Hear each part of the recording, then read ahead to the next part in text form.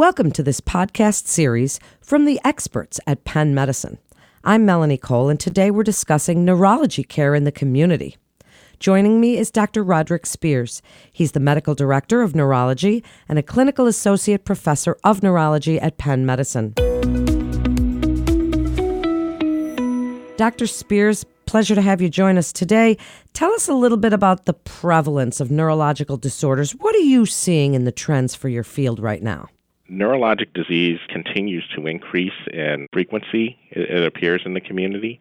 And I think some of this is attributed to the advancing age of the population. So we're seeing more degenerative neurologic disorders like dementia is becoming more prevalent, but also some of it is awareness and new therapies coming to the market. So you have migraine patients, as an example, seeking neurologic care because there are more treatment options available to them than there were even 5 years ago. So tell us about the idea that started a few years ago to place Penn Medicine neurologists in the community to provide that easier access for people with chronic neurological conditions. This initiative, I think, was started primarily based on a need with primary care physicians trying to get patients in to see neurology. And at Penn Medicine at that time, patients would have to travel into downtown Philadelphia to be seen by a specialist. So the primary care leader at that time was Ron Barg, and the new incoming chair of neurology, Francis Jensen, got together and started this initiative of sending neurologists out to some of the community practices to provide neurologic care more on the ground in the community. And from there, the growth has just kind of exploded with need. As neurologists have been placed in these community settings, patients have come in large numbers, and it's been nice to provide high-level neurologic care to patients with all the resources that come with a system like Penn Medicine without the commute into the city.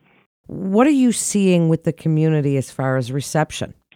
So the reception's been overwhelmingly positive from the community because patients can be seen faster, and different neurologic subspecialties are available to patients in the suburbs. I mean, the majority of us in the suburbs are doing general neurology, so we are really seeing the large spectrum of neurologic needs that patients have. But there is also subspecialty care, headache, neuromuscular disease, movement disorders, stroke follow-up, and things like that that are available as well. In addition to providing neurologic care, we have the resources of the different community centers like radiologic care. There's a pharmacy on site at some of our centers. So patients really are getting a comprehensive meet-your-needs kind of care with our system where they're able to fill their prescriptions, get their testing done, see their provider very close to their homes and in the communities in which they live. The other benefit to the patients and also to the system has been access to research and cutting-edge therapy. Where our colleagues are doing a lot of research downtown, and we're able to tell patients about clinical trials, get them involved in those clinical trials, and we also have information about the most cutting-edge therapies because of our connection here at Penn. So we're able to offer those to our patients at their first visit, as opposed to them seeing multiple people before they would maybe get that information. What a beneficial service to the community. Dr. Spears, how does the neurology department itself handle patients that need to visit multiple campuses? So our goal would be to get the right patient in front of the right provider at the first visit. But if that does not happen, what we try to do is when they're seen initially, identify what the problem is, and then communicate within our department to streamline them to get to the right person or right specialty as soon as possible. The increased demand of neurologic care and the decreasing numbers of neurologists has made it a real challenge to provide care in a timely fashion that patients are satisfied with. So that's an ongoing challenge. And with the trends going in the opposite direction, providers going down and needs going up, part of our strategic thinking is how do we meet that challenge in that kind of setting? So that's a challenge for us. So I'd like you to discuss a little bit about some of the most exciting advances in your field. How are you staying in touch with innovation? You mentioned clinical trials. Tell us about some of the most innovative technologies that are supporting your work today. Headache medicine is my subspecialty, and there's been kind of an explosion of different therapies and options for patients, both on the medication treatment side and on neuromodulation side, because of the volume of headache patients that I see and connections at meetings and in the community, I quickly find out about these different neuromodulation options that are available for the treatment of migraine specifically, and sometimes cluster headache, and these new therapies that are available both by prescription and by infusion. My colleagues in multiple sclerosis also are doing clinical trials downtown, and the therapy options there have been increasing over the last several years as well. Probably the greatest interest from most patients has been in the area of dementia and cognitive decline, and there are some clinical trials going on in that area, although the advances as far as treatment options being available to patients has not been as robust as we would like to see. So, Dr. Spears, tell us what makes this program unique when we're talking about utilizing other providers and bringing it all together for the patient.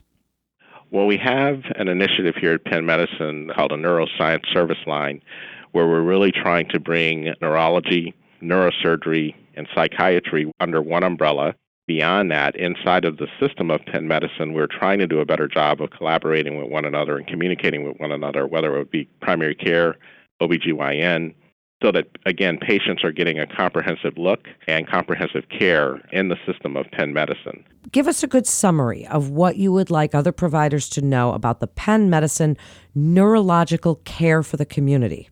We've been able to provide service to a greater range of patients, not just geographically, but across different subspecialties over the last 5 years, I think, as a result of this initiative. I think patients are getting excellent care, and that's demonstrated by good outcomes where patients are actually getting their headaches managed better, getting their seizure disorders managed better. And if those things aren't able to be managed in the community, then we are able to get them down to our colleagues on the main campus, not only to participate in clinical trials, but also for more subspecialist care if that's required. So large catchment, servicing more patients, collaborating with more systems in the area, better outcomes for patients with improvement in their lives. And the other thing that I guess is really nice is that the connection with the primary care providers, because we're here in the communities, there has been more of a collegial, improved communication between, I think, the primary providers and those of us in the specialties, because we're side by side.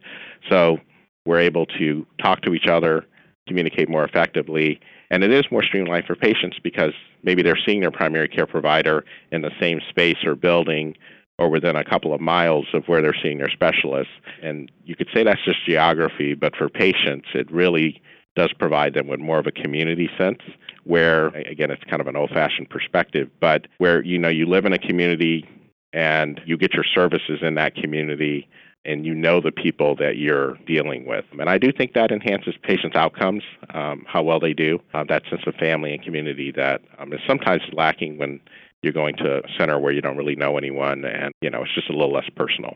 Thank you so much, Dr. Spears, for coming on and explaining this so very well to us. That concludes this episode from the experts at Penn Medicine. To refer your patient to Dr. Spears, please visit our website at pennmedicine.org/refer, or you can call 877-937-PENN for more information and to get connected with one of our providers. Please remember to subscribe, rate, and review this podcast and all the other Penn Medicine podcasts. I'm Melanie Cole.